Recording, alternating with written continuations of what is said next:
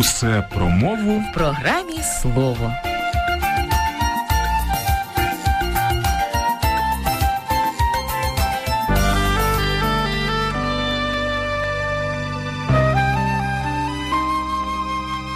Вітаємо вас, шановні слухачі. У студії ведучі Олена Захаревич і Олексій Богданович.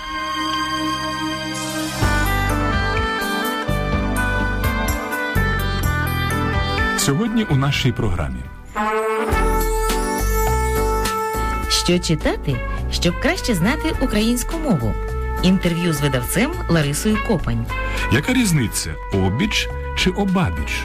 Правильне вживання прийменників. А також дещо про те, що таке мовні кліше.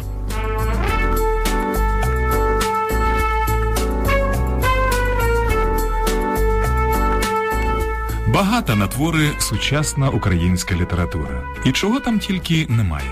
Але чи всі письменники дотримуються норм української мови?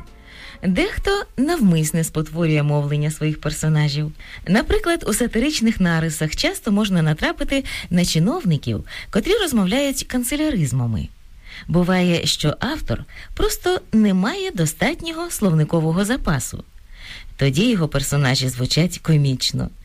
Уявіть собі, виходить оратор на трибуну і починає промову словом «граждани». Але буває і навпаки, коли письменник порушує мовні норми, щоб створити нове слово. Так, наприклад, у Павла Тичини знаходимо неологізми «яблунево-цвітно», «незриданні сльози», «весніти».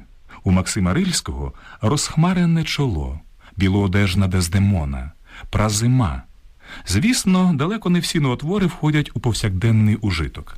Наприклад, письменник-модерніст Михаль Семенко створив понад 700 неологізмів, але так їх позакручував, що ніхто ними не користується. А сучасний поет Ігор Калинець часом пише вірші без розділових знаків, але це лише додає їм шарму. То яких же змін зазнала мова української літератури? Як розібратися в її розмаїтті? Як серед непотребу відшукати справжні перли? І чому треба остерігатись іншомовних слів? Про це і не тільки розповідає директор університетського видавництва «Пульсари» Лариса Копань.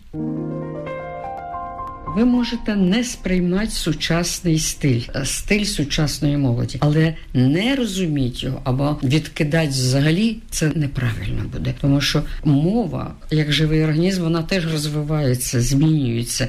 Інша справа, що цілі періоди, якими косяками йшли в літературу, коли шлюзи відкрилися, що от можна вже говорити про все і по-всякому. І тут уже пішли зловживання ненормативною лексикою, зловживання, які не прийнятні були. Вони пережовуються, перетираються і чим далі вже унормовується мова навіть молодих літераторів, якщо це талановиті люди, вони перегорають, вони проходять це як хворобу, переживаються і вони залишаються талановитими авторами. Так що тут неоднозначна відповідь, я б сказала. Це ж залежить від жанру. Якщо йдеться про Закарпаття, це один діалект буде і обов'язково вживання буде слів. Бо мова ж Донецька, Запорізька, і Дрогобицька, і Львівська, вони ж різні. Так що це закономірно, це не штучно, там обов'язково треба притягти якісь слова. Це все природне повинно бути в авторі. Воно і буває в талановитого автора, воно все природне вливається. Прозаїк він, чи критик, чи він поет. Зараз взагалі іноземні слова дуже приживаються в українській мові. Все залежить від того, наскільки вони природньо вживаються, наскільки вони потрібні питомо в українській мові. Тут уже завдання редактора, мабуть, так як і працівників, скажімо, Інституту мови, які укладають словники, стежить за тим, щоб не було штучно притягнутих слів або тих, які спотворюють мову українську. Коли в реченні не знайдеш одного слова українського, а все то запозичення з англійської, то якась невідома латина, то ще я не вважаю, що це так треба. Мова повинна все-таки бути чистою. А що означає чистою мовою в сучасній ситуації, коли ми спілкуємося з усім світом?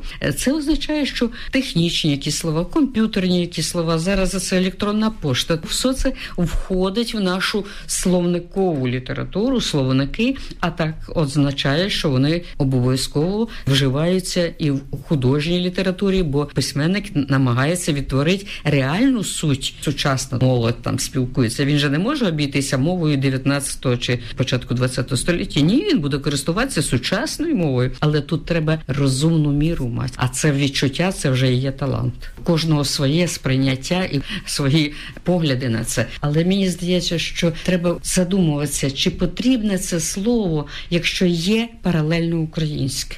Чи не краще згадати бабусине слово або зазирнути в Рінченка в словник чи Голоскевича, аніж обов'язково притягувати на це місце слово чужинське? Це не означає, що ми закриваємо, ставимо шлагбаум перед приходом чи перед вливанням в нашу мову інших слів, іншомовних слів. Але треба розбірливіше якось підходити. Я тримала в руках перелік як Конституції Франції. Там ставляться до збереження французької мови. Це взірець, який би був вартий наслідування і нам в Україні. Нас багато завойовували різні держави, різні нації, але все-таки сила нації в тому, що вона вміє зберегти свою традицію, свою мову, не зважаючи на чужинецькі якісь впливи. Академік-вихованець щойно видав у нас книжку, називається «Розмовляємо українською». Він має в цій книжці 110 новел, в яких він дає пораду, як правильно сказати. Отакий вислів, отаке слово, отаке сприйняття. І він каже, що правильно, що неправильно. Це суто практична книжка для вжиття людини, яка намагається стежити за культурою своєї мови. Я вдячна за далекоглядність нашого Державного комітету радіомовлення і телебачення, програми «Українська книга», які підтримали нас в роботі над цією книжкою. Тираж замовили, який вони розіслали по областях, по бібліотеках України. Розмовляємо українською. Це заклик до того, що стежте за культурою своєї мови, стежте за багатством своєї мови. І готуємо інші видання, і думаю, що вони знадобляться нашим читачам. А вихованця ми маємо зараз, сьогодні. Він якраз ось на Новий рік з'явився, і рекомендую я абсолютно кожному вчителеві, мовнику, студенту, людям, які просто хочуть бути грамотними. Бо не всі мали можливість пройти школу відповідну мовну. І, можливо, вже коли людина підростає, то вже і важко перевчатися. А самому зазирнуть, коли ти сумніваєшся у правильності того чи іншого вислову, то візьми, зазирни. Саме порада. Я от сумніваюся, я рахую себе чимось. Та не рахую, я вважаю. І це йдеться у новелці, як правильно сказати той чи інший вислів в житті. Це була розповідь директора українського видавництва «Пульсари» Лариси Копань. Якщо хочете добре знати українську мову, не бійтесь заглядати у словник. І в інші книжки, звісно, теж. Там є дуже багато корисного і цікавого. Програма «Слово» триває. Правимо неправильність. Кількох помилок можна було б уникнути, якби мовці читали українську класичну літературу, прислухалися до порад мовознавців. Як сказати правильно? Йти по лісовим стежкам чи таки йти лісовими стежками? Перший варіант – йти по стежкам неправильний. Нам часто надсилають листи із переліками помилок, а переліків таких цілі стоси паперу. Сьогодні ми з'ясуємо, як правильно вживати деякі прийменники. Вживання українських і російських прийменників із певними відмінками не однакове, але засада одна. Правильно застосований прийменник вислів будує, робить його зрозумілим. Неправильний – руйнує, робить його недоладним, таким, що ріже вухо.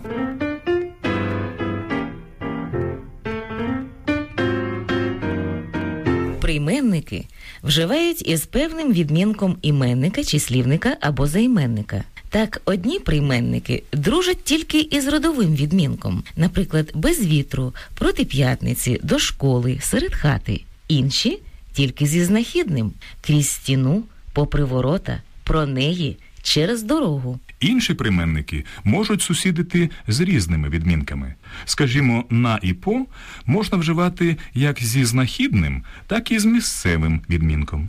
сходити на гору, стояти на горі, а над і під зі знахідним і орудним, працювати над силу, жити над морем. Прийменник «з» кличе до себе родовий відмінок. Із хати, а також орудний, із тобою. А «за» і родовий, і знахідний, і орудний. За погоди, за річку, за стіною. Бувають і складні прийменники. Цікаво, що у деяких із них помиляються набагато частіше, ніж в інших. Наприклад, прийменник «обіч» часто плутають із прийменником «обабіч». «Обіч» означає «по один бік від когось або від чогось». Але не раз ми чули там, де мало бути «обіч» – «обабіч», тобто по обидва боки від когось або від чогось. Наприклад, мотоцикл лежав обабіч дороги. Ви уявляєте, що мало статися із мотоциклом?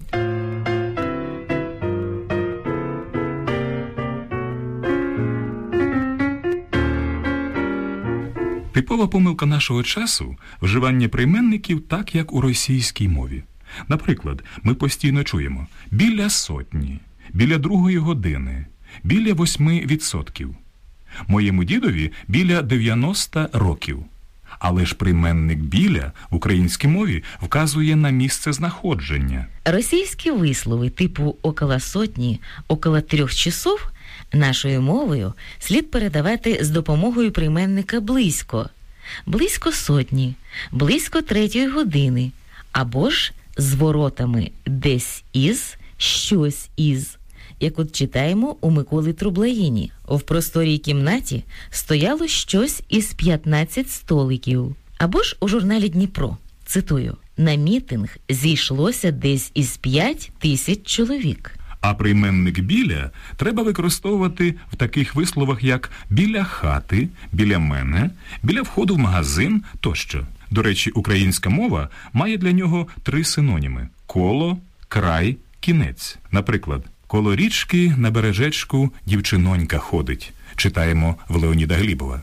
«Ой, зацвіла рожа край вікна» з народної пісні. «Сидить батько, кінець столу, на руки схилився», написано в Тараса Шевченка. Програма «Слово». Дізнавайся про мову більше. Нас так часто запитують про переклад із російської деяких стійких словосполучень, що сьогодні ми вирішили скористатися словничком мовних кліше, укладеним 1931 року працівниками Інституту мовознавства Всеукраїнської академії наук. 1931 року, а більшість із них і досі актуальна. 100 років тому питання, як назвати це українською, було не менш гостре й болюче, ніж сьогодні. Щоб заповнити порожнечу і при цьому не набрати іншомовних слів, мовознавці і письменники шукали українські відповідники. Чим менше у мові термінів на позначення різних життєвих явищ, тим менше її цінують у світі. І то йдеться не про запозичені слова, а про слова власномовні, рідні. Тому настав час рубрики «Слово радить». Слово радить. Мало хто нині може пояснити, яка це така картата тканина. Більшість мовців чомусь воліє називати її так, як росіяни – тканина в клітинку. От уявіть собі цю тканину. Перед очима постає що завгодно – грати, шкільний зошит у клітинку, кубик Рубика, шахи, циркова клітка з тиграми, але не тканина.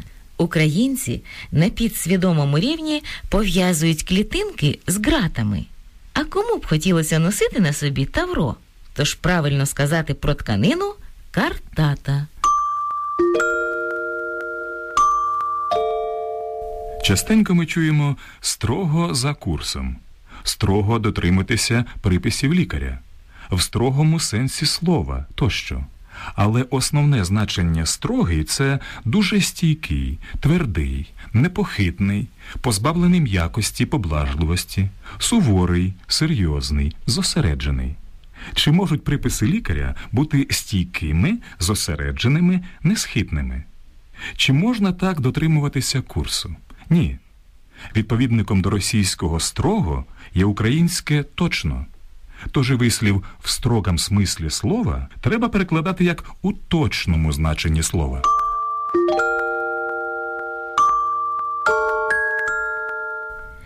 коли кажуть «ця вистава – цвях сезону». І як тільки той російський гвоздь сезона не називали. І цвяхом сезону, і гвіздком, і чомусь центром, і навіть основою. Але ні точний переклад, ні такі недоладні відповідники, як центр і основа, не пояснюють, що це таке. Насправді ж, вислів «гвоздь сезона» має дуже точний і простий відповідник. Це окраса сезону. Як правильно перекладати вислів «косвінна причина»? У багатьох може викликати здивування, власне, прикметник «косвінний». Що він означає? Річ у тім, що це слово походить від слова «косой», тобто «непрямий».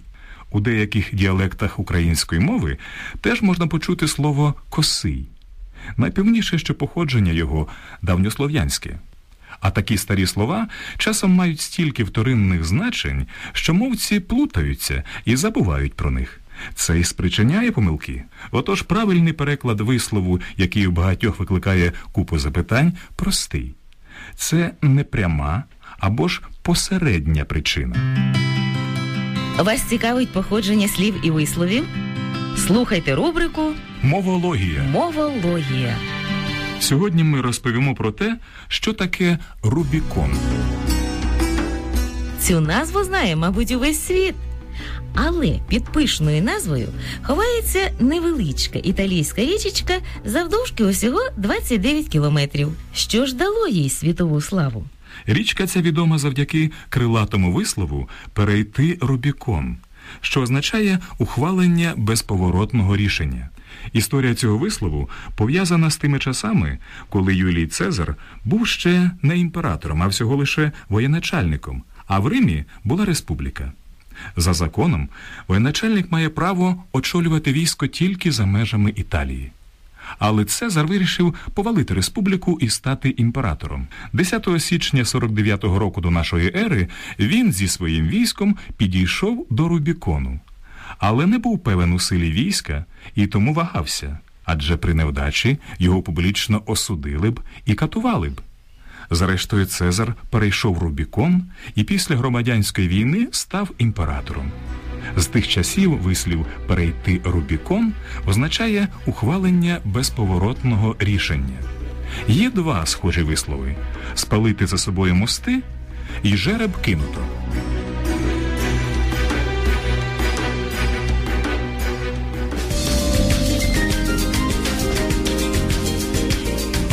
Якщо ви хочете дізнатися про походження якогось слова чи вислову, або розповісти нам про таке походження, не забудьте про це написати. Національна радіокомпанія України, Хрещатик 26, наш поштовий індекс 01001. Або ж на електронну скриньку litravlik.nrcu.gov.ua. На листах ставте позначку до програми «Слово» у рубрику «Мовологія». Сподіваємося, ви запам'ятали бодай дещо з наших порад, і вони стануть вам у пригоді.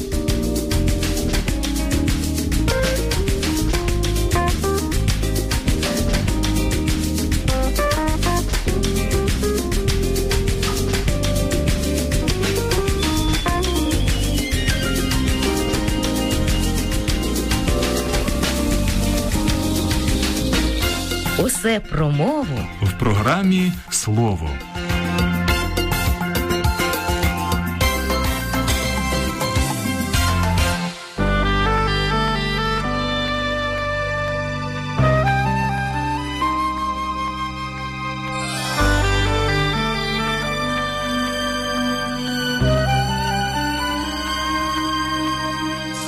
Ось і все на сьогодні. Над програмою працювали Режисер Лариса Оласовська, звукооператор Людмила Будко і автор передачі Олена Ткаченко. Щасти вам! До нових зустрічей!